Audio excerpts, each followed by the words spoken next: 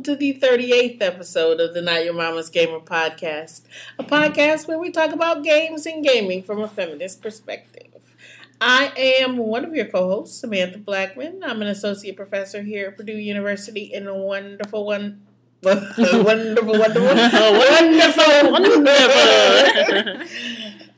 one, come all. See the greatest show on earth. Wonderful West Lafayette, Indiana, where I teach rhetoric and composition, specifically minority rhetorics and digital rhetorics, I focus in digital rhetorics mostly on game studies. I am joined today, as in every podcast day, by my two co-hosts, Alex Lane and Nicole Marie.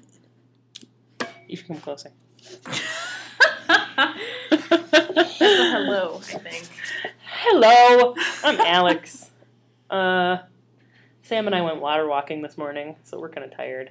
I tried to nap on 3 chairs pushed together, but I think I look kind of crazy. But I am aside from that, from the craziness. I am a PhD student at Purdue. No, I'm not. I'm a PhD candidate. Yes, you are. At Purdue University, ABD. I was going to add a swear word at the end of that, but I decided not to at the last second. Yeah, I study gaming, video game industry, game studies, and so forth. Nicole? Wow, I feel way overly energized now. Oh, really? Because we're both like, drinking you can have part of my Crystal Light sandwich. with caffeine. And I'm like, Crystal Light with caffeine? That's a new thing. I've never heard of that. It's wild strawberry flavored. It's amazing. I like Crystal Light. I love like their Crystal Crystal Light Light. Fit because it doesn't have the artificial sweeteners. It has the Natural, artificial. What is that one called? Stevia? Stevia. Yeah. That's what it is. The weird one. All right, so I'm Nicole Marie.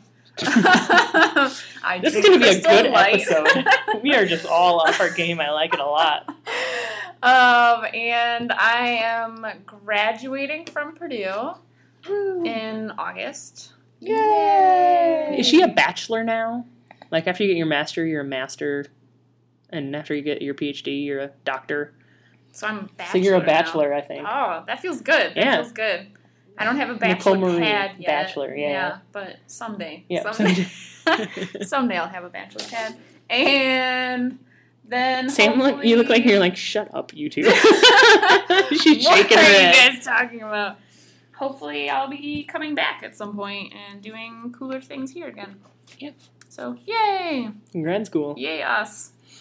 Those who can't, go to grad school. Those who can't. Those who get screwed over, go to grad school. Yeah. I think that's what it is. It will all work out in the end. Yes, it In the will. end. It usually does. Yes, it Yep, will. it does. All right. So we'll start with our usual what you playing, what you reading, what you drinking.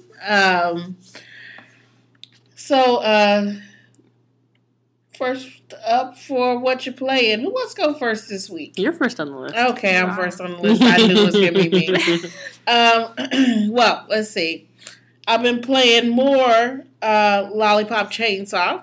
I don't know why. I can't even explain it. It's like a train Yeah, wreck. trust me, I don't know why I continued to play it either. It's just like you just keep playing it. I guess because I wanted to buy additional outfits to see if I could cover up some as I play. No, that doesn't work. And This poor girl, I have to clothe her. She must be freezing cold. Think about how the debris from the chainsaw must hit her skin. Ugh. yeah, it has been working very well. I also played a little more Dragon's Dogma because I wanted to give it another chance because there are people out there that really like this game. Seriously dedicated to this game. And the gameplay just sucks to me. It does, yeah, to me too. I don't like it at And all. I hate this game, man. And I was like, it must be me. I played it on different TVs. I was like, maybe that's why it looks like everybody's just clumped together and fighting, and I can't see where my fucking avatar is, and why these damn pawns. Those are they're NPCs, I guess, actually, that come in from other people's games. That's what they call them. And why they're just, like, always in my way and getting on my nerves by saying the same things over and over and over again. But, I gave it another try, and no matter what TV I played it on and how I played it and how far I got in the game, it still sucked. You made it 4 minutes and 38 seconds into the podcast without saying fuck. Well done. I was wondering what you were looking at. Longest one yet. Yeah. That's what happens when Dragon's Dogma comes up. That's true. Well, I've played Dragon's Dogma, and since Alex Latest can talk about me, I'm going to move on now. I have also been playing Lego Batman 2. Yay. I really want to get it. Maybe I'll just borrow it from you. Can I do that? No, mine's Gamefly. Oh, okay. I might actually buy it, though. I might keep it. And then the answer's still going to be no, because I want to go through and play the free play. That would be the only reason that I bought it, was to go through and play the replay with all the Justice League characters. So I have to say that this is absolutely the best. I think I don't know if we talked about this last time, but the best Lego game yet. We touched on it, I think, a little bit. Yeah. It was a whole lot of fun. My only complaint is that we didn't get to open up to more characters and make them playable characters until later in the game. Like you can play Wonder Woman until maybe the last level of the game, I want to say. I want to play her little Lego self all the time, though. Well, that's why you have to finish the game, and then you can go through and do free play. Yeah, gotcha. Which, like I said, is probably the reason that I'll end up keeping the game if I do, is because I want to go through and play with the characters that I want to play with, because some of them had some pretty badass skills, and I want to go through and play some of the other levels with them and open things that I shouldn't be able to open and so on. So yeah, I've been playing a whole lot of Lego Batman 2, and also I broke down. I have been playing Diablo 3. Yay! Yeah, I broke down for a number of reasons. I am interested in the community forums that surround Diablo 3. And just like with any other game or games in general, I don't think you can write about something without being immersed in the gameplay as well. You can, but from a very different perspective. Like, I could talk about how many copies D3 sold, right? Yes, but that would be very boring and lame perspective. That's exactly what that would be. Right.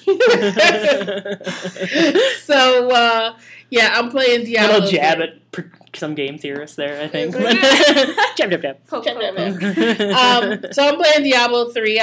I'm not many hours in. I think, like I said, I'm about 4 or 5 hours in. Oh, wow. That's like barely anything. Yeah, that's nothing. Yeah, definitely. Why are you be judgmental about it? Well, I understand. I mean, Diablo 3 people, shoot, I think the first night, well, maybe not because they had so many server issues, but someone came into the store and they were like, oh, I already beat the whole campaign. I was like, who are you? And what are you doing with your life? Yeah. That's Cody was pretty crazy about it. He played like 18 hours straight. Yeah, so he said he would get up at 6 o'clock in the morning and meet his friend who lives wherever online, and then they would play until like midnight or 2. I think it might have been 3 in the morning. It was something crazy. like that. And that would be every day. And so he would shower right before his wife got home so his wife didn't get mad at him for not having gotten up or showered. And I imagine, he didn't say this, but this is what I imagine, because this is what I do when I play WoW, is I make a pizza, and then I set it on my chest right here while I play, and then I can be like... That's what I do when I'm... You want to know how I can beat games, like, overnight? That's how. That's really sad. Pizza on your chest. So 4 hours is nothing. Yeah, that's nothing. You haven't scratched any type of surface. You haven't seen the surface yet. She gave me a player friend pass thing, so I'm going to try it too. Yeah. It's a lot of fun. I have to say that. And I'm really looking forward to actually spending a whole lot of time playing with it. It's just been like a crazy busy week for me, and I just picked it up this week. And it's been a crazy busy week. It's actually been like a week on campus of doing crap for me. So, but yeah, I'm really enjoying Diablo 3. My biggest complaint is the non-customizable characters. Oh, really? Yeah. That's not as fun. because I'm actually playing a female monk who is, pretty much naked from the beginning until you start pick. And I mean, I've picked up some pretty good gear even for a low level monk, but and she's still pretty naked. Yeah, she's still really naked, and she's thin and buxom, big hipped and blonde, very blonde. So she looks like me. Yeah, she's there. You go. Oh my god. And she has this horrible, Eastern European accent. No. It's bad. Come on. I heard that the voice acting in it is, really awful. Yeah, she's got this horrible Eastern European accent. And then she talks nonstop, so I'm just sitting there all the time going, shut up, stop talking to me. So, it's I keep hoping that... that I'll get used to the voice and I won't hear, the cheesy Eastern European accent. It's like what it would sound like if I did an Eastern European accent. And, there are accents that I do well because, I had an accent at one point in my life. You should do one. No. But Eastern European is not one of them. Not in your repertoire of... Nope. And then Alex Lane made me start playing an iOS game yesterday called Heyday. Which is oddly enough, she's sitting here and she's excited by it, let's just say. But it's just like Farmville. Yeah. I opened it and I played the first 10 minutes and I look over at Mike and I'm like, this is the stupidest game I've ever played. This is completely stupid. It's just like Farmville. And now, after playing for 2 weeks with my mom, probably 6 hours cumulative a day, I have a different opinion. But I hated it at first too. Mike's like, why are you playing that game so much? You just talked about how much you hated it and how stupid it was. I'm like, I know it's stupid. Shut up, I'm busy. I gotta check my crops. Let me play. Yeah. So, yeah, I've been playing that nonstop. Something's wrong with me, I know. Yeah. That's funny. I have a friend who, when she hates food, she tries a lot of new foods, when she's eating it, she'll be like, this really sucks. And just keep eating it? I just hate this so much. And she's shoveling it into her face. Yeah. This tastes so horrible. Oh my god, this is so bad. And she's just shoveling it into her face. I'm like, what? Another order over here. What are you doing? Yeah, buy me more of this horrible food. So you do that with games.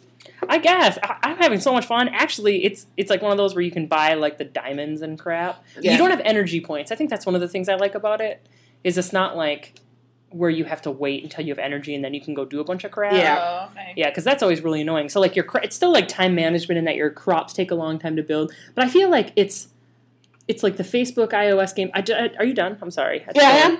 So it's like the Facebook /iOS type time management games Farmville and stuff, but it's the pinnacle of it. It's done well, it's well rounded.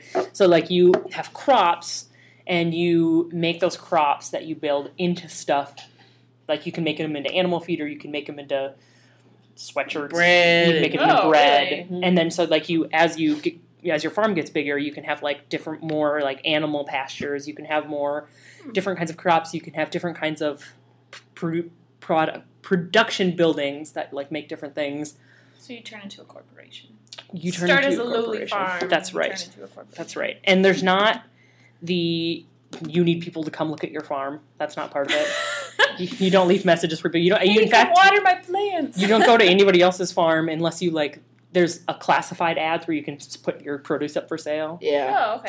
So that's how you play with people. Yeah, but by selling, there's an economy. Yeah, there's an economy, but it's just you go there and buy it and then leave. It's not. So is it solely can you only thrive if people are buying your things? No. Oh, okay. No. So you can do it. That's without just to make extra money. People. Yeah, because there's NPCs that come to your farm and buy your stuff. Oh, okay. Mm-hmm. Oh. And you complete delivery. So it'd be deliver 4 bags of popcorn and 3 cookies to the children's home for movie night. And so you have to make that stuff and then you can bring it there. That's cool. Yeah. I know. I realize everyone out there is rolling your eyes. But it is so fun. I downloaded it. Oh my god. I hated it first. I loved it. My mom downloaded it. She's like, this is stupid. She played all the Farmvilles and Cafe Worlds and all that stuff. And she's like, this is stupid. And seriously, 10 minutes later, she's like, can you loan me some cow's milk? Because I don't have any and I need to make some cream. I'm like, oh, okay, Mom. And now she's just obsessed.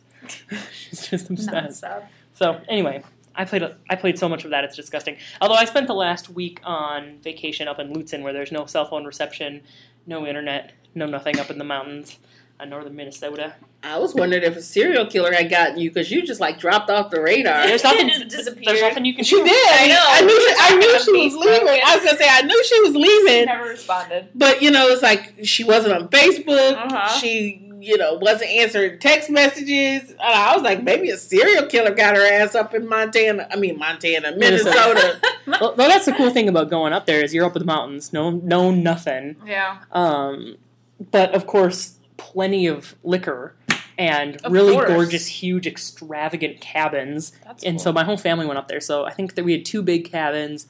There was, between the little kids and us, I don't know, probably like 20 of us, maybe more.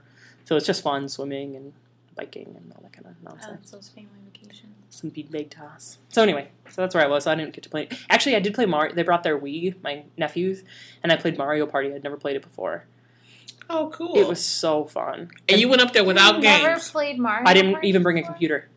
Are you kidding me? I didn't bring a computer. Oh, God, I'd be crazy. Yeah. Oh, well. That's why my That's family what resorts made to card Booze games. for. Yeah. Yeah. We'd resort We to have card games. so many art games. My brother makes games.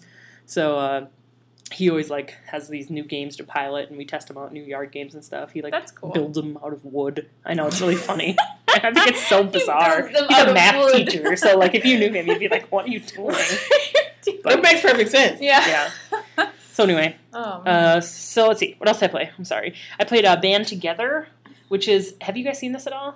I've heard little bits and pieces about it. It's animated kind of like a Loom or a Tiny Bang Story, that kind of style, like a cardboard cutout style. Mm-hmm. And you have these different guys, and you have to and they do different things, kind of like a Lemmings, and you move them around with your finger on your iPad. You're falling asleep while I'm talking. Knock it off. And you move them around, and you can do different stuff, and you try and solve it, kind of like a Lemmings. You still have to get through the level. Oh, that's cool. Yeah, it's pretty cool. It's really pretty. And then what else did I play?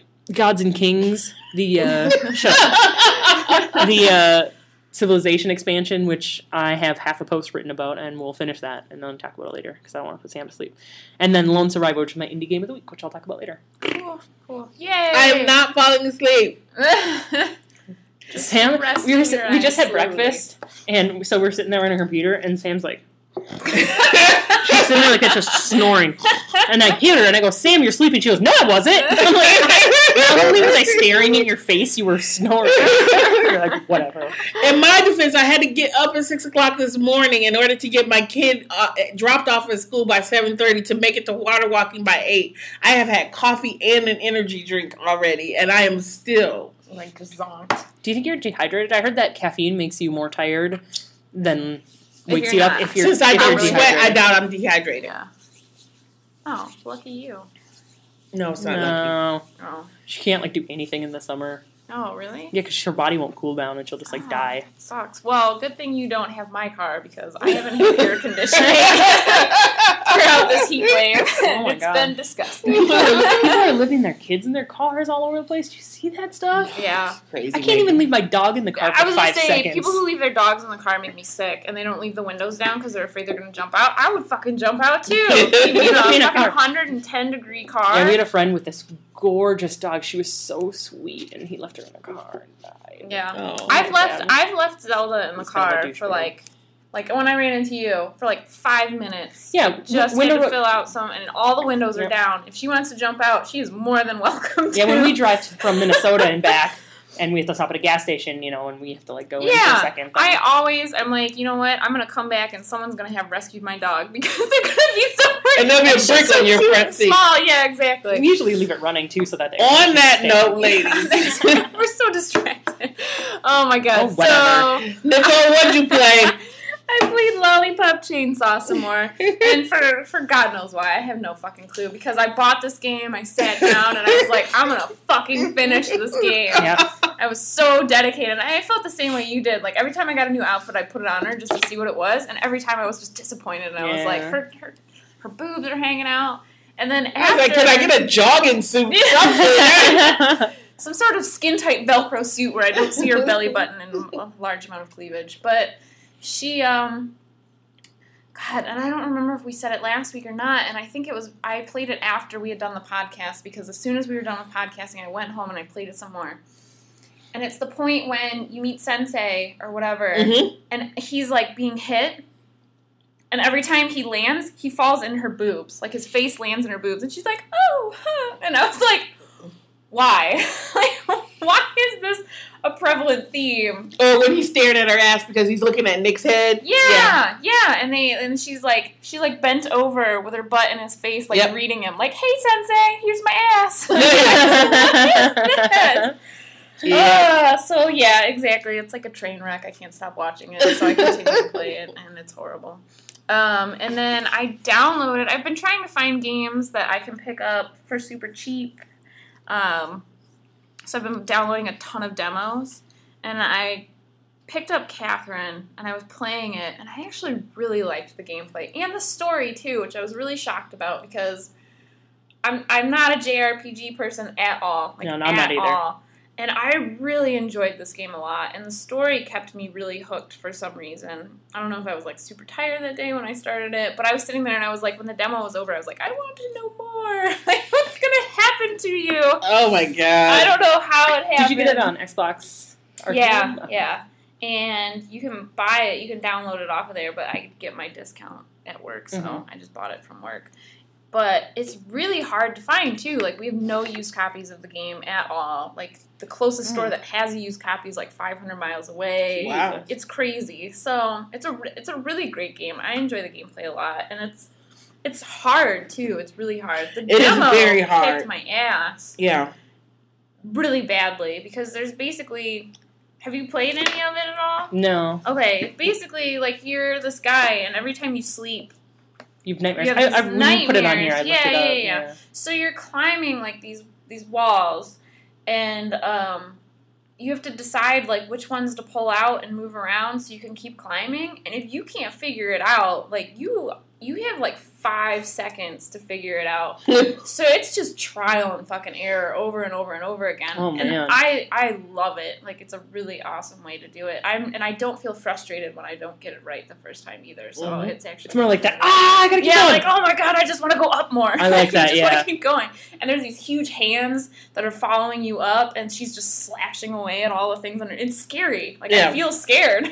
Jeez. So I really like it. But it's the crazy bitchy girlfriend that's doing Oh it. Yeah, definitely. Because the story's like he's commitment phobic or something. He like, even in the demo you get like all of that into it, that he's commitment phobic, but he like randomly sleeps with this other girl. His girlfriend that wants to marry him is like, she's like pressuring him to propose, and he's not ready. She's Catherine with a K. The girl he sleeps with is Catherine with a C. Right. And so through it, you are like, from the beginning, you don't know what woman is like chasing you, but you start to feel like it's Catherine with a K. But it's weird because I didn't get that like vibe from her character at all. Well, she becomes this. This is why I didn't like the game. She becomes this nagging bitch from hell. You know, oh, you got to marry me. My biological clock is ticking. Blah blah blah blah blah. So every stereotype about a woman who is reaching a certain age, is put into the voice of Catherine, right, who is also the antagonist in this nightmare scape that you're playing in, right, and trying to kill you. Yeah. So it's like, if you die in the dream, you die in real life. Yeah. So he's like, he keeps waking up and he's just like totally anxious and like just a wreck. And but it's all because of like his. It's a cool concept. I definitely disagree with the way that she is portrayed, and I mean, but I like it a lot. And then I've just been playing insane amounts. It's kind of like JRPG meets Q*bert. Yeah. That's a really good description of it, because that's exactly what the gameplay is. Yeah. I was just shocked I liked the story in a JRPG, because usually I'm sitting there like, what the fuck is going on? Yeah. I don't understand who is who anymore. That's how I usually play JRPGs. I like lay back and I'm like, X. Yeah. X. And then 4 hours later I get to actually have a scene where I do something. Yeah. Yep. But aside from that, I've been playing it a lot, and I'm liking it a lot. And then I've been playing insane amounts of the Call of Duty the new online. Apps? Yeah. As much as I've been getting sexually harassed like every single time I play, I can't stop playing. It's ridiculous. I got you.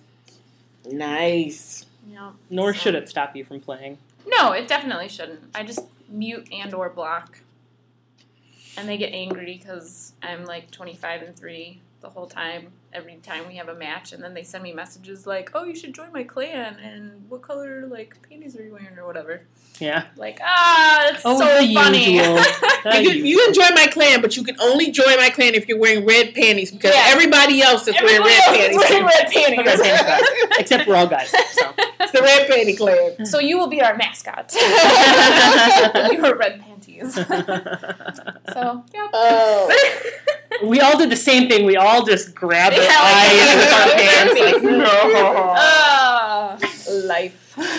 Life indeed. Well, it's really funny on that note, like at GameStop, every time a guy wants to talk about a game, and then they find out like I'm knowledgeable about games, and mostly like the mainstream games, they'll be like, it's so nice to talk to a girl who knows video games. And I'm like, I know where this conversation is going. Like, and then not to like, oh my God, pat myself on the back. I'm such a hot chick who plays video games. But it's literally how the conversation goes every single time. And it's like, I can't even. Like, I just have to plaster a smile on my face and be like, yep, it's nice. I play video games. Thank you. I only do it for the attention, too, so thank you for giving that to me. Thank you for allowing me to have And while you're at it, why don't you just ask me what color my panties are? Please do, because I've been waiting to tell you. I'm just waiting to hear somebody to ask me. Okay, they're polka dots. Somebody ask me what color my panties are. Actually, I'm wearing a swimsuit. I dressed to take off these clothes today. It's a bathing suit underneath. Oh, man. Yeah. That's just, good. that was a So good good. description of women. That's exactly what we're like. Only if you're a woman who plays video games. That's right. So that's how we do. That's right. And you stand around licking controllers all day. Well, I like to cover up my naughty bits with controllers, personally. Yeah. Oh, nice. Lick controller, cover the naughty bits. We took 27 minutes to talk about what we're playing. That's okay. It was a good conversation. It was a good conversation. Well, With 7 of that was you guys talking about leaving dogs in the car. Alrighty then. Worth it. I'm not. At least not what you're reading will probably go fast. Yes. Yeah, I know. God. The way you read probably will go pretty fast. Because you and I were talking this morning. You haven't been reading much of anything because you've been out in the woods. Yeah. Well, I read stuff that was nothing close to game related about like workplace and how production works. Yeah. That sounds absolutely amazing. You look really thrilled telling us that. Well, also, I've been trying to read stuff of people that I hate so that I can start making arguments against them more effectively. So I've been reading a lot of douche nozzle-y things. Douche nozzle. Mm-hmm. I would hate to think that maybe one of those people was me. I've just been, everything that Sam Blackman's ever written. Of course not. Because I hate her so much. I'm reading. Well, I have been doing a little bit of reading because I'm starting a new research project. And so I've been going through all the journals and special issues and edited collections and see what's been published lately to see if anybody already stole my idea. Mm-hmm. Sounds like fun. But so I've been reading a lot of games and composition stuff, and not kind of game theory writ large. And there's, like I said, some interesting stuff out there, and then some of it is more commonsensical and more practical than I like or would write myself. How's that? Mm-hmm. So I spent a good bit of time, hour-wise, doing that. Yeah, that's what I've been reading. Does that also kill two birds with one stone, kind of? Because in a way, you're finding things to kind of back what you're doing as well. In a way, does that? I mean, or to does that talk make against? Sense? Yeah. Like things that you can argue against or back the things you want to say. Some of it, yeah. Some of it does. A lot of it is I won't say a lot. Well, yeah, a lot of it is unrelated to what I'm actually working on. So I won't really be able to use it, but yeah. So there is some stuff there That's cool. that I've taken notes on and thought about how it fits into the way that I'm thinking about specific things. Other than that, it's just been freaking hot. It has been so my mom came to visit and couldn't, from like going outside just between the car and our house and the car and the shopping malls, she like had this crazy asthma attack and couldn't leave my house for like 2 days when she was visiting. Really? Yeah, because like it just like totally messed with her lungs. She wasn't able to. We went to this restaurant and she like couldn't even get up and go get food because she couldn't breathe. It was crazy. That's really crazy. I know the pollen's been really bad too. So yeah, apparently hot weather means we don't read. Yeah. Shit happens. Yeah. Shit happens. What you drinking? I think I already told mine. I had a Starbucks refresher. Those are good. The strawberry lemonade. They are pretty good. They are good. Yeah. Yeah. Once they're not ice cold, they do kind of taste soapy. But it's not bad. Yeah. It's a good soap. I'm glad that you said that because people think I'm crazy when I say things taste like soap, but it happens a lot to me. Yeah, it tastes a little like soap when it's not ice cold.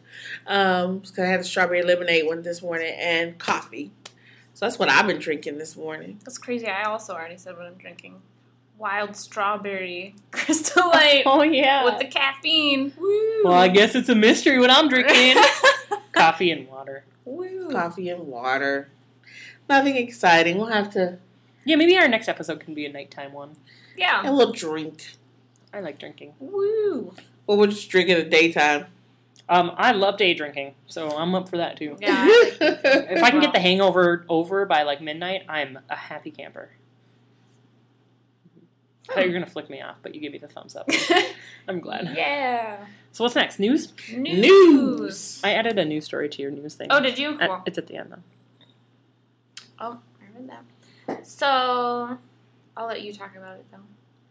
I put, like, very just, like, happy things, because I know we were trying to have a lighter episode this time. Because we've had 90% less It's an episode with 90% less rape. And this was all over. We can have a moment to think about that right now. The death of rape in our podcast is today. New and improved. No rape. So this was all over. I mean, literally every single like gaming news thing that I look at because it's just abso-fucking-lutely insane. I'm sorry I'm dropping the F-bomb so much. It's just that kind of a day. So on Kickstarter, this group is, and I have no idea how to pronounce it. Yuya? We said I said Oyu. Oya. Yuya? I have no idea. They are a Los Angeles-based group that is making a Android, like, OS, I guess, console. And it's just $99 for it. And so basically, if you give them $95, gets you the console, but they're totally sold out of that one, so now it's $99. For the console, it's hackable, and they want you to. It's like open source software kind of a system. They want you to do whatever you possibly can with it, which is what most Android things are. I mean, and in 2 days, and I'm not even joking, they got $300,000 in the course of like 20 minutes. They have what was it, 22,000 backers already, and it's up to $3 million. And they said that this is like the craziest, like fastest growing thing in Kickstarter history, which granted, I'm sure it's not a very long history. This is so the industry, though. They're all like, console's dead. No, you just need to make it better and make it what people want. And open source is something that we've never really seen in consoles before. Right. And people are itching for new consoles right now. I mean, they're just absolutely itching for them. Yeah, there's all these stories about how they're thinking about firing the people who decided to wait that long. To wait so long to make a new console. I just to keep improving on the one that they had, Yeah. So basically, Microsoft, Sony, and Nintendo screwed themselves over in waiting this long to put out new consoles. And this group, I mean, they have $3 million.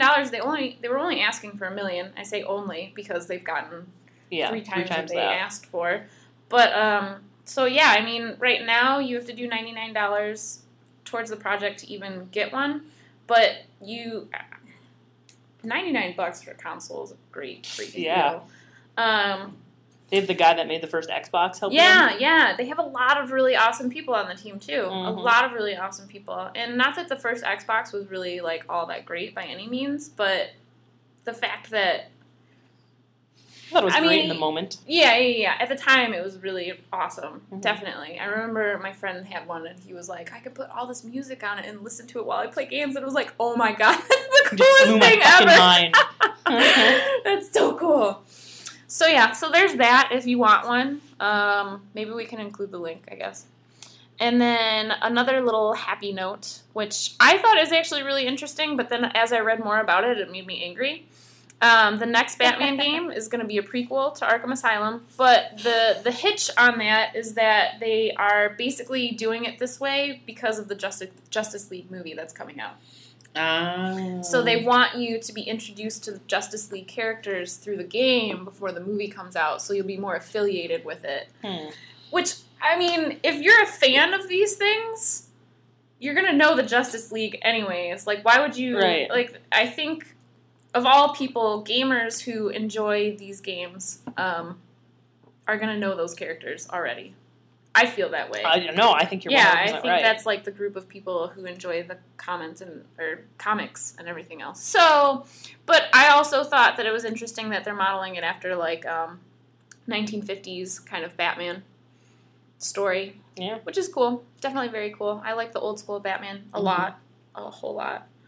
So, there's that. And then you have a little news tidbit on here. I just put this on there because, for one reason, I thought it was like interesting, and for the second, I thought it would piss Sam off. So, the creator of Heavy Rain had an interview with I can't remember who, but with I think it was Game Industry International. Yeah, and he talked about in this interview that he said if the industry doesn't innovate, that it's going to die. And he talks about, like, how innovation is super important, and like, we will always like killing monsters, and that's not going to change, but you also need to, as the industry grows, make space for lots of different types of people who like to game in lots of different types of ways, if you're going to be successful. And, which I think is great and smart, and the people in the industry need to hear that. But his example of who did it right was Journey. So, I thought that was so funny, because Sam hates that game. Tidbit there. Yeah. That is funny. Thank you. I needed that. Good morning, Sam. Yeah. Or afternoon now. Jesus. Mm-hmm. Yeah, no kidding. God, Lord. I mean, and I understand. I really do. I understand that people like certain kinds of games, right? I mean, and Journey was a beautiful game. It's just not for you. It's not for me. I totally understand that. It is not for me. I mean, no. No. I mean, I that's because I play games probably for a different reason than other folks play games. Not all other folks, but some other folks. Mm-hmm. People play to play the game, to finish the game, to do what have you. I play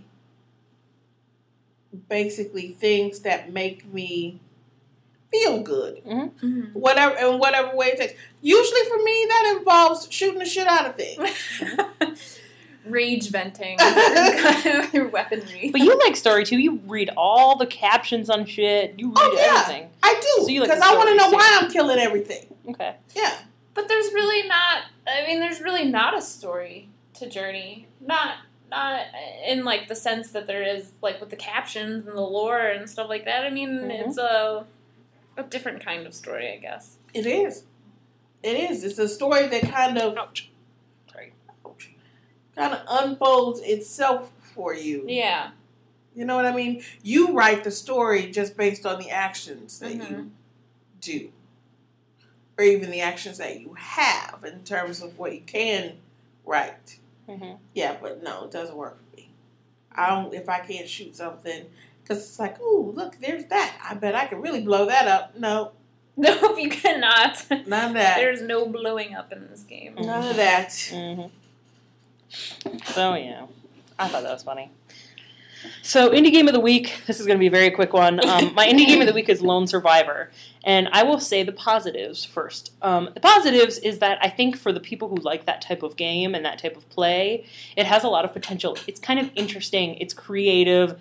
They take a spin on a lot of classical mediums, or like a lot of classical like genres, and then they kind of like do something different with it and splice it up. And it's kind of it's got a total retro feel, point and click adventure feel. Like you walk up to the cabinet and then you have to press X to open the cabinet, and you can press X to pick up the coffee, etc. And it's all 8-bit. It's all 8-bit. Oh, okay. So for people who like that kind of stuff, I think it's done really well. That said, I don't like that kind of stuff. So it's like worst game for you. So I know. So, I gave it a shot and played around with it a little bit, and I can see what they're going for, and for the people who like that kind of thing, definitely interesting, but the light drives me crazy. The way it's lighted up and kind of animated, and that drives me crazy, and the level of work you have to go through to get to anything interesting sort of bothers me, and lots of like nonsensical side things that don't really relate to the game at all. So it's just it's like watching Meet the Fockers or whatever that game is, or whatever that movie is. They didn't make that into a game, did they? Good Lord. It's just like these moments of anxiety with no point. I hate that movie. I shouldn't have compared it to that. I didn't mean to do that to you, Lone Survivor. That kind of makes sense, though. Yeah, in a way, like awkward moments. For no good reason other than making you feel awkward. Yeah, exactly. Oh. So if you're a big retro gamer, you could check this out. I'm sure you'd think it's interesting. Or point and click adventure person. Or survival horror. Survival horror, right? Yeah. But I'm survival horror, and I didn't like it. Yeah, so am I, and I didn't like it. Or if you're just boring, you would like it too. If you're a boring kind of person. If you suck. If you suck, no, I don't. Well, that's way to insult our listeners. Yeah. Checking out for people who like that kind of stuff. And that's all I have to say about that. And that's all I have to say about that. So good, topic. Good. All right. Our topic this week. Our happy fun topic. Our happy fun. It's a big good one. Yep. Good happy one. It's a big good one, and it's got 90% less rate. This week we figured we talk about games and learning, games and education.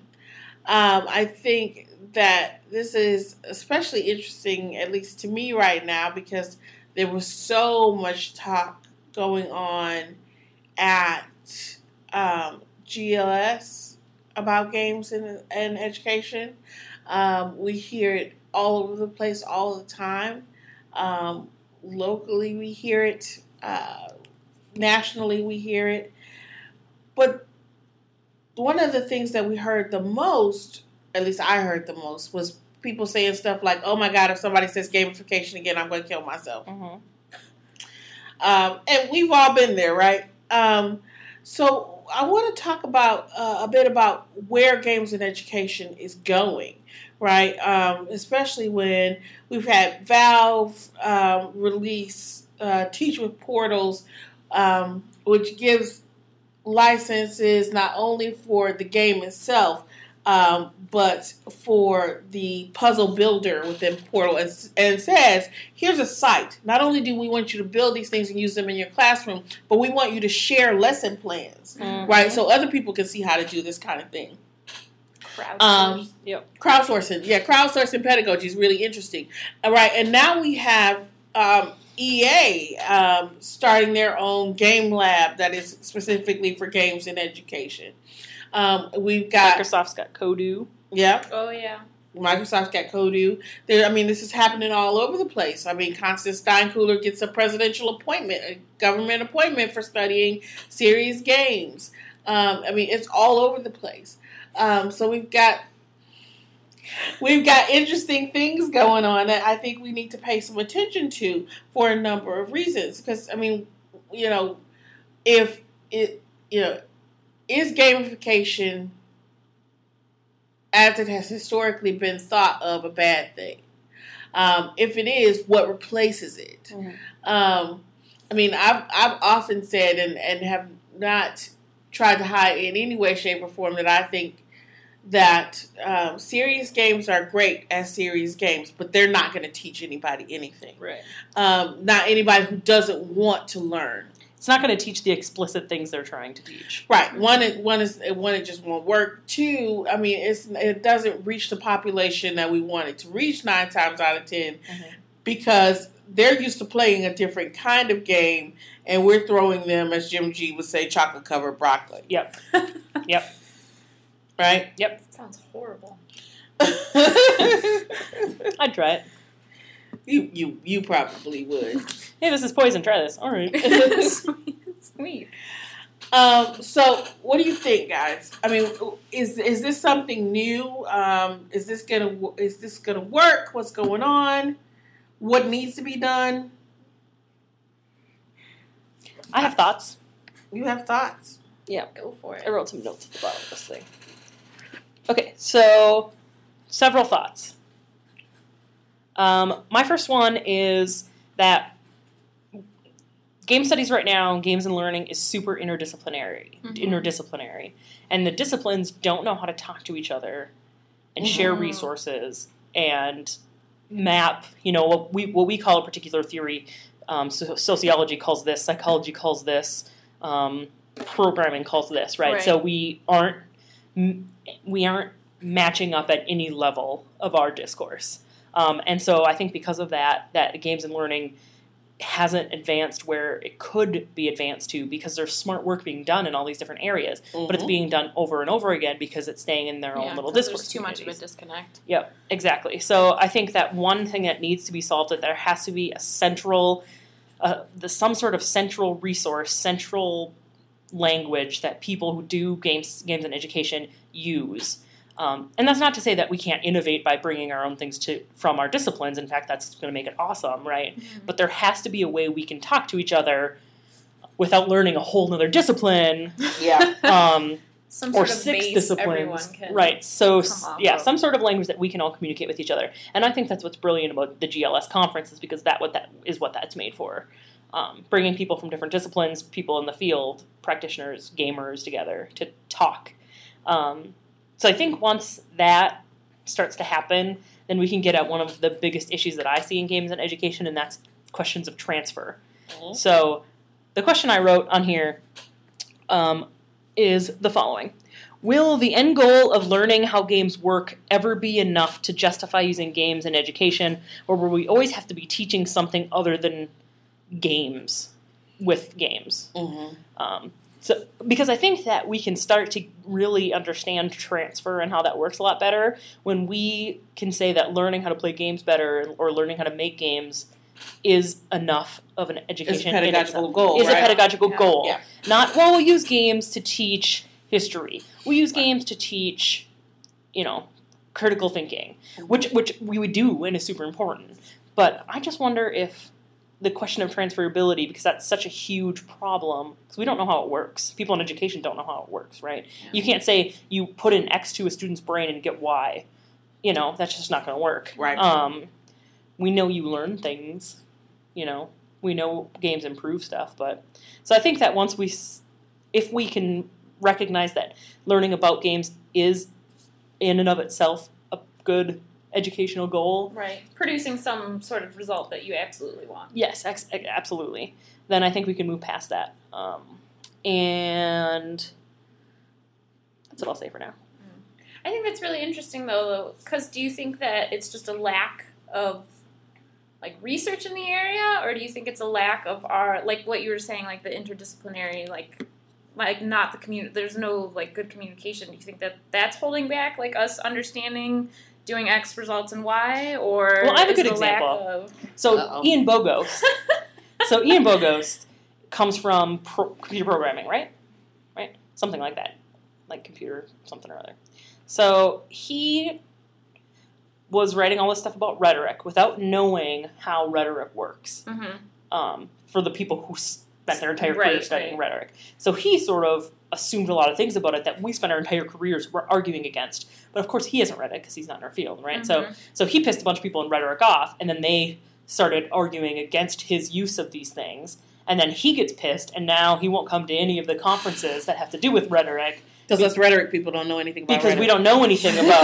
Well, he says we shouldn't be studying anything about games, right? Or because we don't know programming, so how can we possibly study games? Because we don't know anything. Which, I mean, in a way, like, his point isn't any less valid than us saying, like, don't come into rhetoric or whatever. But at the same time, like, yeah, if you can't have that... But what could have happened is rhetoric being, people in rhetoric being like, okay, so you have this theory, but it uses rhetoric super simplistically, and then take this, which is like some of the stuff I'm doing in my dissertation. So take his stuff further, right, and add what the depth of rhetoric to it, right? So that would be a productive way. But I think the first thing that happens is defensive-ness of disciplinary boundaries when you're like, hey. Hey, whoa, this is mine. Yeah. Yeah. I mean, and I agree. I mean, it's interesting. I think there's a bit of a jump between, rhetoricians saying, you don't do rhetoric, and so don't try. Yeah. Yeah. Well, and now, because I don't think that that's necessarily what we say. I always want to think that rhetoricians are at heart good people. But we have a grounded understanding in the fact that there are other things at play and not just, not just the obvious. And when you don't consider those things, it's hurtful to entire groups of people. Absolutely. So, I don't think it was that rhetoric was like, fuck you, Ian Bogos. I think some people don't like to be criticized, I imagine. Yeah, that happens. Well, we all criticize each other all the time, so we're just dandy. Whatever, Sam called me smart today. I'm holding on to that for the rest of my life. She threatened to stab me 60 times, but she also said smart. It equals out. So we're not. I was trying to make her feel better after I threatened to stab her. What did I say to you last night? I need constant, immediate validation at all times. At all times. That's funny, though, too. Totally not related to what we were just saying. But in the way that you said, like, there's different things that you have to consider, like, from almost every perspective, and if anything, that's what rhetoricians are, like, experts at. Mm-hmm. So, if anything, I feel like, and maybe it's not something that should happen or whatever, but in a way, like, rhetoricians are able to see those points in such a better view than other people outside of the... So... As rhetoricians, we're taught to look at every possible angle, but I think in other disciplines, they're taught to be on, like, a focus track. Sure. Mm-hmm. So, in that way, like, if anything, I'm trying to say that, like, there should be some sort of rhetorician always involved. I don't know if, like, that's kind of a bold claim. I like that idea. That's exactly where I wrote that question, is I feel like rhetoric could be the place where all these things come together. Right. Has potential to be, at least. Yeah. I want to jump in and say something else. Interestingly enough, I've been thinking about this because one of the questions that Alex asked was, will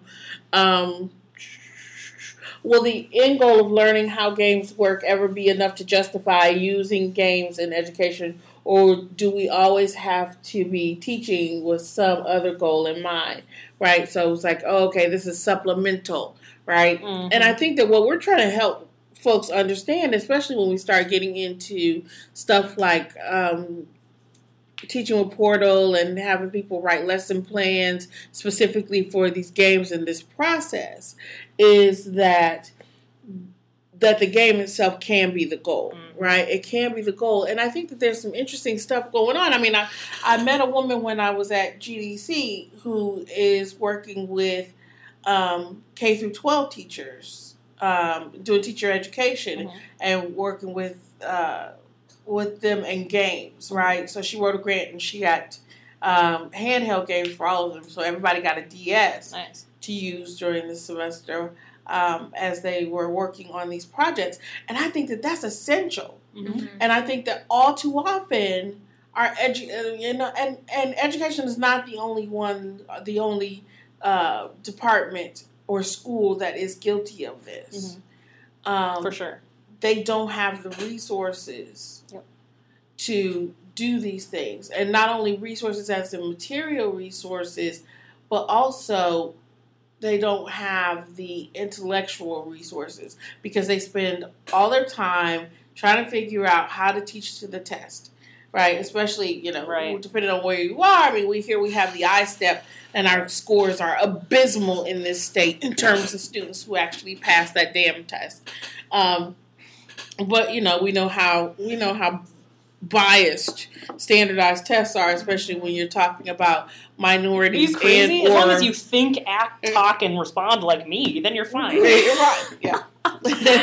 So not only is it biased towards folks of color, but it's also biased towards folks who are of a different socioeconomic class. Absolutely. Here in Indiana, where we have a lot of little rural towns, you're going to have a whole hell of a lot of kids who fail that exam. But I think that the thing is that we need more people who say, okay, you're educators. We need to do this so that you have a better understanding, not only how you might reach students in the classroom, but what these students are thinking or how they think even. Yeah. Right? If you don't understand games and how games work, and you're trying to work with students who game 6, 7, 8 hours a day on average, or even less, right? 3, 4 hours a day, that's their main source of entertainment.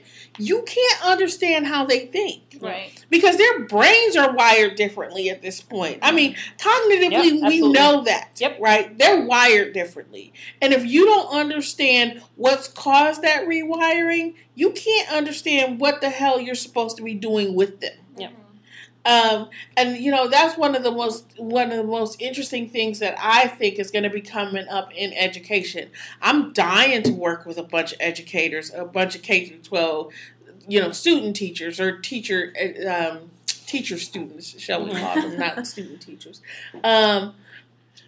But to work with them and talk to them about this kind of thing, because I think all too often, there are people who don't game or don't think about what it means to game in an educational space. Yep. And Jim G does education. A lot of the folks at UW Madison do games in education, but I don't think most of that stuff actually makes it into the university's curriculum. Sure. When it's talking about the basics of education and the basis of educational theory. Yeah. It just doesn't make it in.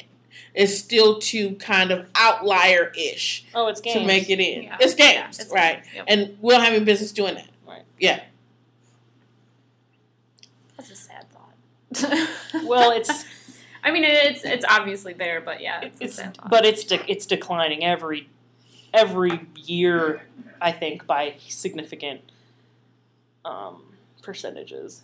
I mean, at this point, it's difficult to ignore the importance and potential, right? Some people do, but yeah, they're going to be retired soon, so I'm just kidding. I'm just kidding. Oh, that's not funny. I used to think that a lot when I actually taught public schools. Like, God, they're going to retire soon. I think every generation thinks that. That's funny. Yeah, it's like, yeah. We should answer our question. Do you have it up? I mean, we can finish this too, but we should at some point answer our question. Oh. So I guess on that note, Jesus, moving along. I still have more notes and stuff too. Are we taking a break from thought and answering a question? No. Well, let's go ahead and finish up because Alex had a really interesting note that I think we should. Is it that last one? So we there's this Steinkuhler Squire article, and she talks about how games have such great potential because after the initial investment, cost isn't a prohibitive factor anymore in gaming. In fact, she says at one point that costs almost get down to nothing to game. And your face is exactly how my face was.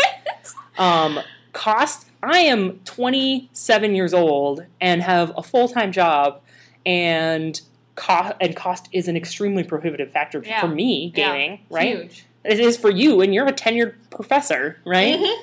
Cost is an enormous. Like if you think gaming is buying 3 games and then playing them for forever, 5 years, yeah. then yeah, the cost gets down to nothing. But that's not how people game. That's not how you build community either, That's because not how you you're build not playing what other people are playing. Exactly. I mean, and that's a huge thing that we have to understand, that a lot of the most interesting stuff, a lot of the most fruitful stuff, a lot of the fruitful stuff when we start talking about what people learn by themselves or learn through games happens in communities. Yep. Absolutely. And if you're playing the same games, same 3 games, your whole, Like I've been playing Sims 3 for, how long has it been out? 4 years? Yeah, at least. So I've been playing Sims 3 for 4 years. I am not learning new things about Sims, new things about myself, new things about anything. No. I do it to zone out, right? Yeah, exactly. Yeah. To, like, get that mind-numbing, like, zoning out. Because you know all the mechanics. You know exactly what's going to happen. Yep. There is all no the different thought process strategy. involved in it. Exactly. Right, Exactly. So I don't understand this. And I think it's important that we recognize the cost, right? It's sort of like how people try to ignore the digital divide, right? Yeah. Like no, everyone's got the internet, everyone has computers. Like, no. No, they don't. No, they don't. And it's okay. That doesn't mean we shouldn't go forward with game studies because a lot of people can't afford it. Right. But we can't say that gaming is there's lots of possibility with it because cost isn't prohibitive. Cost, yeah. Right? Cost is definitely prohibitive. But I think that it needs to be central to our... I mean, I think you're right. And ability. Because we still have to understand and acknowledge that, yeah, the cost is there. I don't know that there's necessarily hidden costs. All that cost is up front. Yeah. I mean, yeah. But then there are some things that are kind of hidden, right? Like the need for internet access, especially when we start talking about games like Diablo 3, where you have to be online to play that game, right? Yep. When you batteries start control batteries, batteries for controllers or electricity. Mm-hmm. When you start talking about TVs, even right, because I mean, if you still have a non-HD TV, it's pretty much impossible to play new games, new consoles on that TV. We have a graduate student here who runs into that problem all the time, who wants to play the new games. When she gets one, she's like, I can't read any of the text because I'm still playing on this, this CRT. Yep. So, I mean, there are a lot of costs involved that we can't ignore, right? And even cost when we start thinking about time that it takes to play these games. Oh, yeah. Right? You need some leisure time. You need leisure time. Leisure time costs a lot, right? And then that doesn't mean that these people aren't gaming. But it also doesn't mean that we can't be like, well, you spend $600 and then you have it forever. Yeah. Like, no. It doesn't happen that way. Right. Or until it red rings on you. Yeah. But as long as you spent the money on the warranty. Yeah. That's enough. Right? Those are a lot. I mean, there's a lot of things, especially when I was talking about teachers, student teachers in the classroom and teachers that are actually actively teaching when we talk about costs, right? Other kinds of costs. I mean, I was a teacher. I was a public school teacher for a good bit of time, and I know that one, public school teachers don't get paid that much money.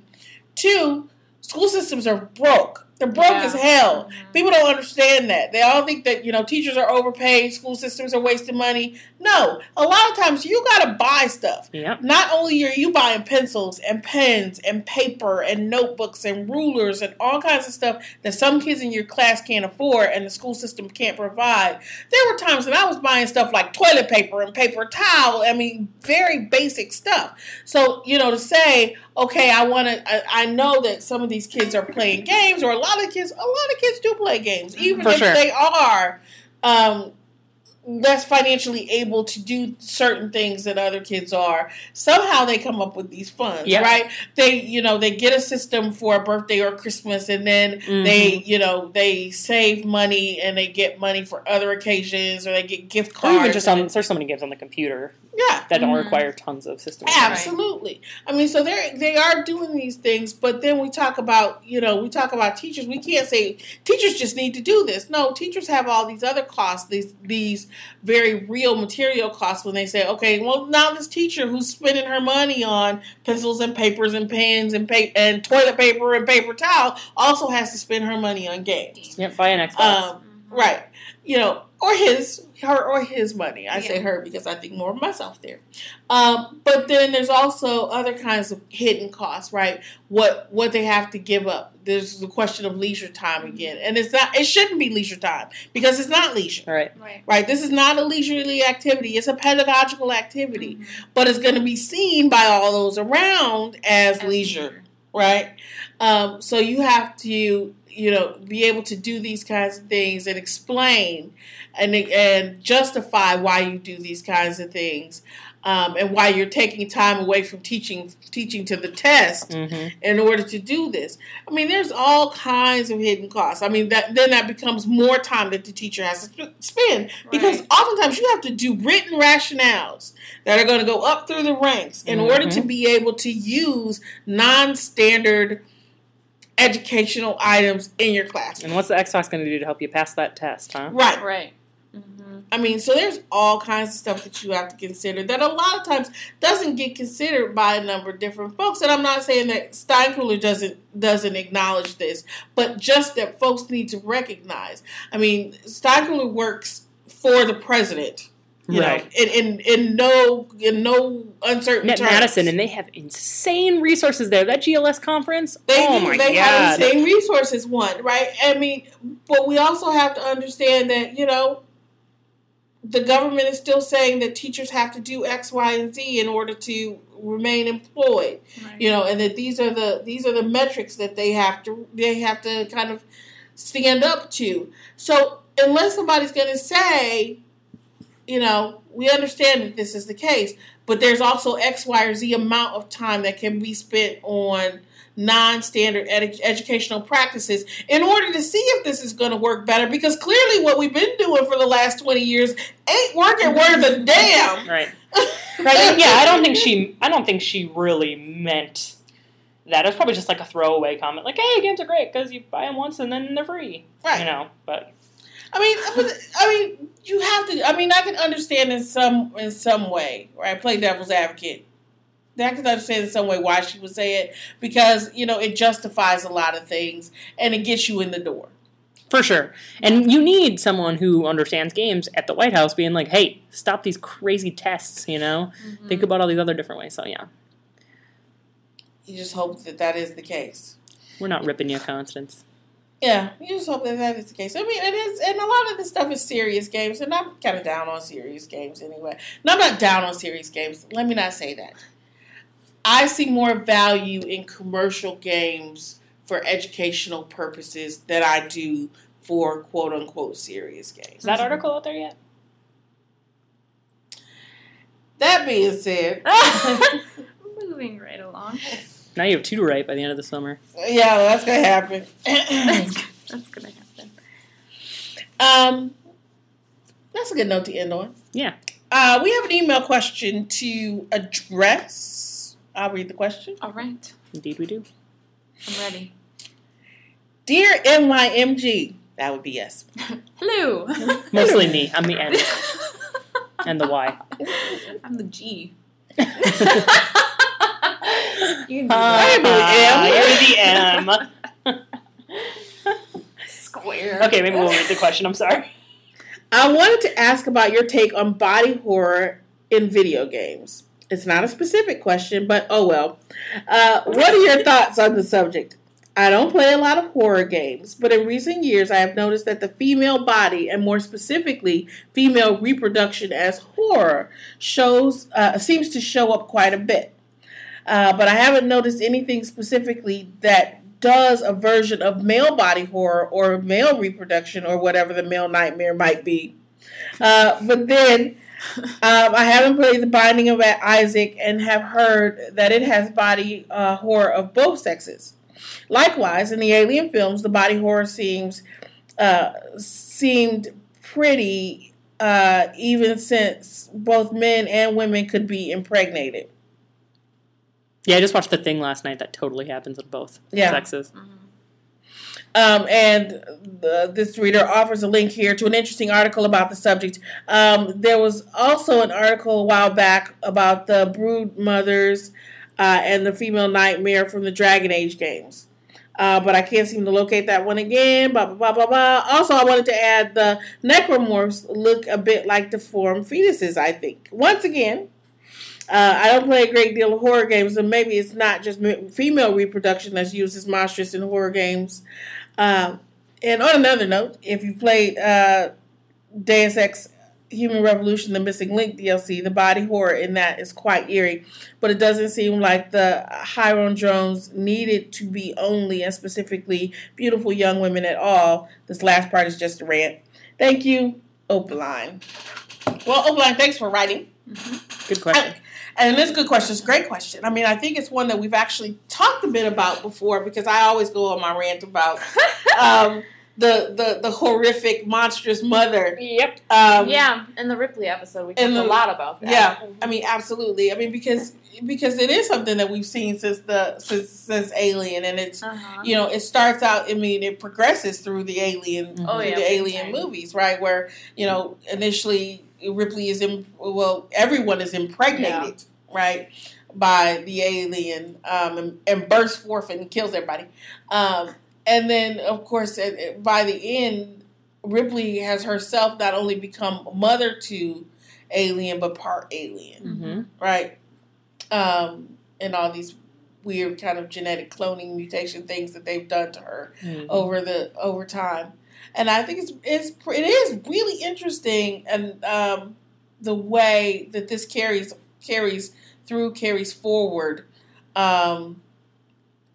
in video games. And I'd even make the argument that Opaline says, or whatever the equivalent is for the male nightmare. I'd make the argument that female reproduction for men in this case is a nightmare. Is the male nightmare. That's smart. Yeah, I bet you're right. Right? I mean, because that's what that was my first thought. Yeah, that is the nightmare right there. Right? It's like, oh shit. Right? I mean, and it's interesting. I mean, and the notion of the fetuses, and that was one of the things that I noticed immediately, and even in The Binding of Isaac, right, is that all these monsters that he fights, it's like, oh shit, all these look like fetuses floating around. Babies.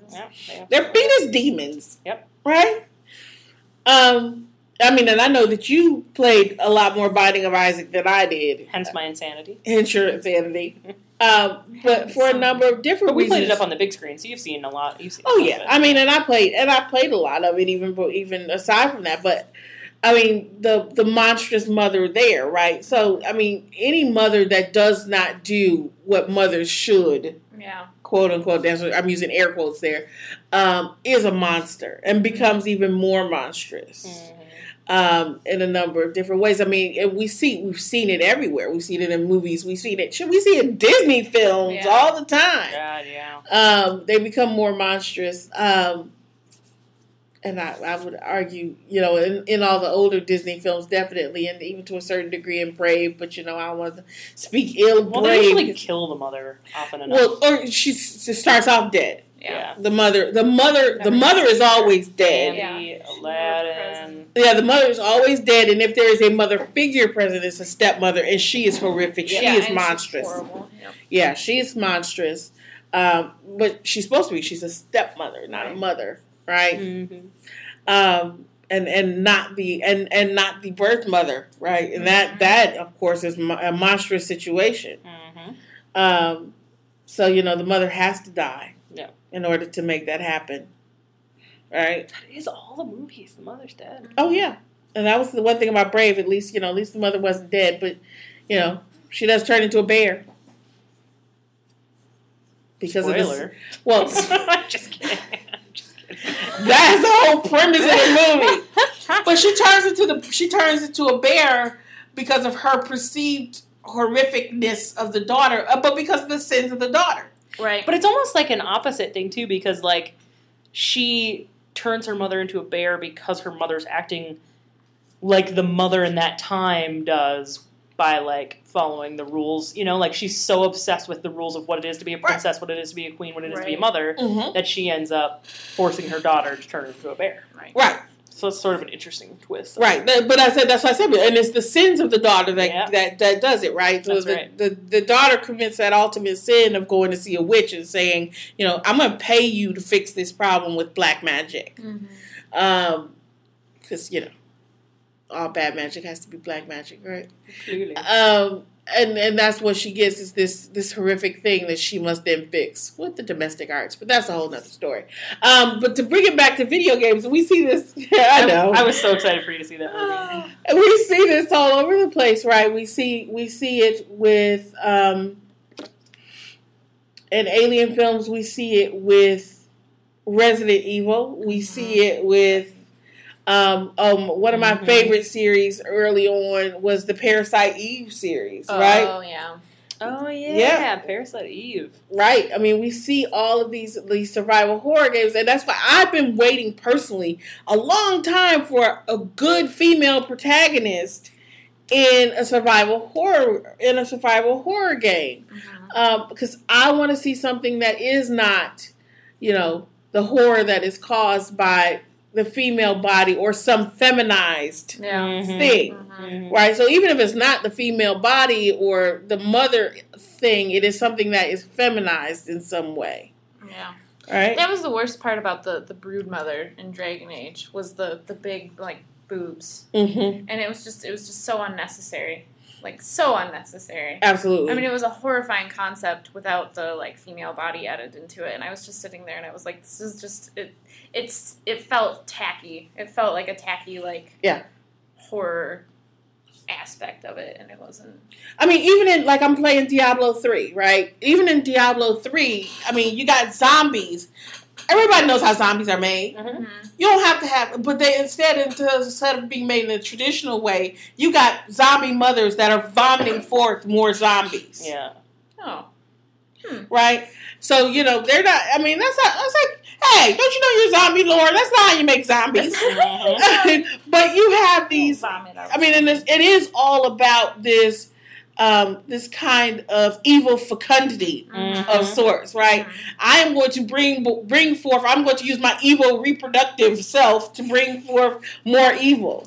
You know, if you look too, like this has been happening. This trope has been happening in literature forever. Yeah. Like the woman in the attic, right? Like you have this wife who doesn't act how she should. She's from like some Oriental country, I think they say, something like that, or Arabian country or something. And so they put her in the attic right now. She's crazed. And then, or you have like Edgar Allan Poe, and he said like, what did he say? The death of a beautiful woman is the most poetic topic in the world. Yeah. Right? So it's like the deformation of a beautiful woman's like the most entertaining topic in the world. Or the yellow wallpaper, right? Even the yellow wallpaper where you have the woman who is clearly suffering from postpartum depression, right? Who is locked in a room with yellow wallpaper as a kind of rest cure, and it's the room that she's locked in has clearly been a nursery, right?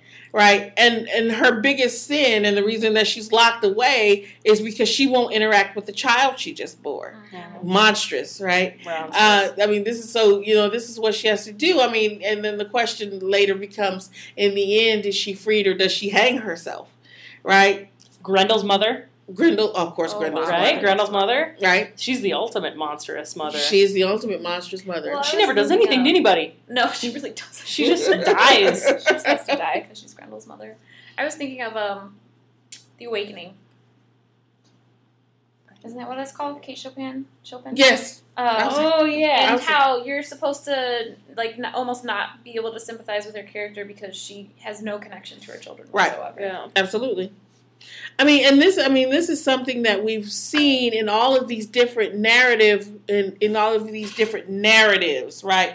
So, it almost makes sense that it gets carried forth into video games. But interestingly enough, when we have folks like Kate Chopin, when we have folks like Charlotte Perkins Gilman who are talking about these things as women, they're criticizing them. That's right. Right? But they get carried forth in all seriousness in video games. It's like, really? So you kind of you read that and you came up with, yeah, that's what happens. Yeah. That's what happens to women. That's how it goes. And it's like, you didn't get that subtle hint there, right?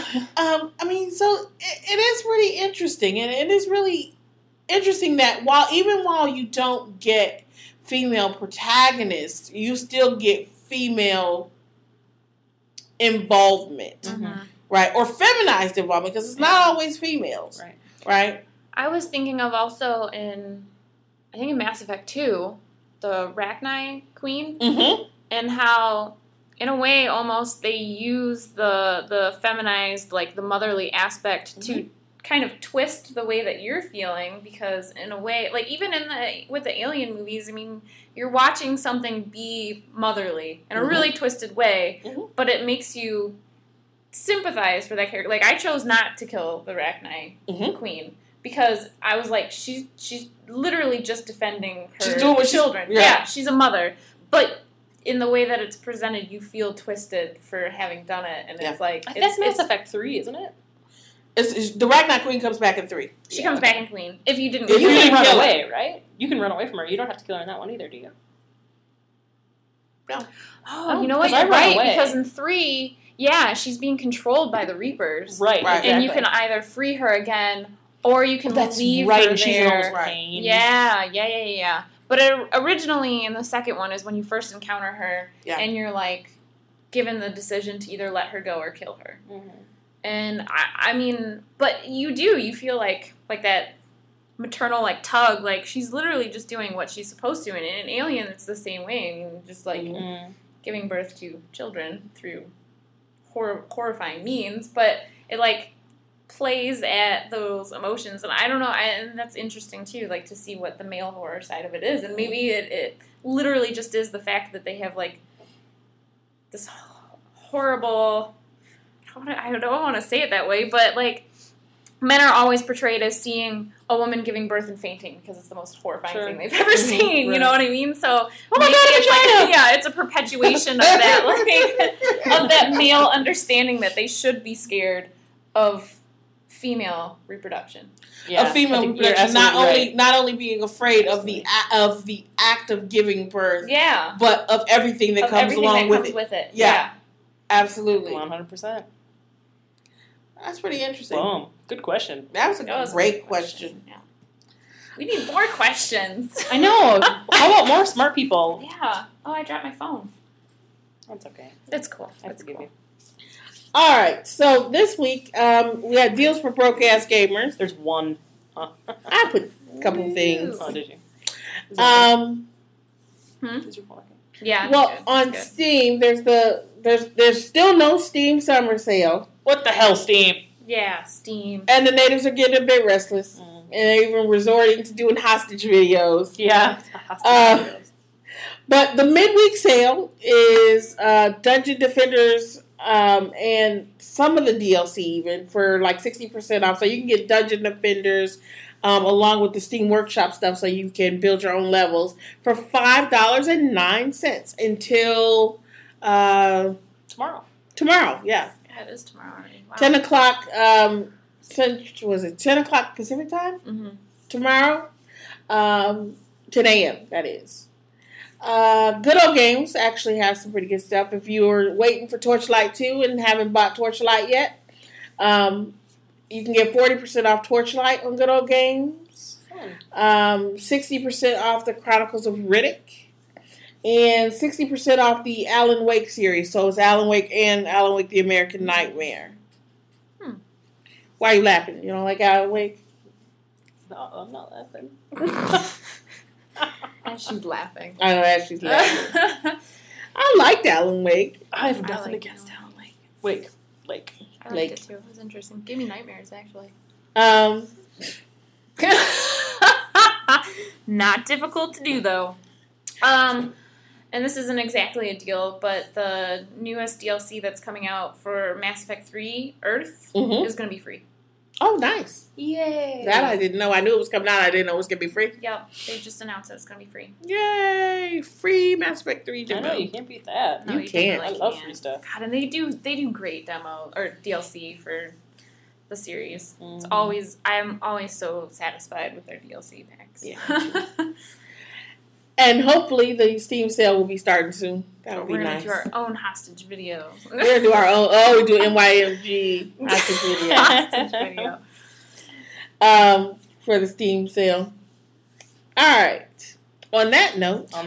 Woo! That is. That's the note. Yeah, that note. Right there. Woo!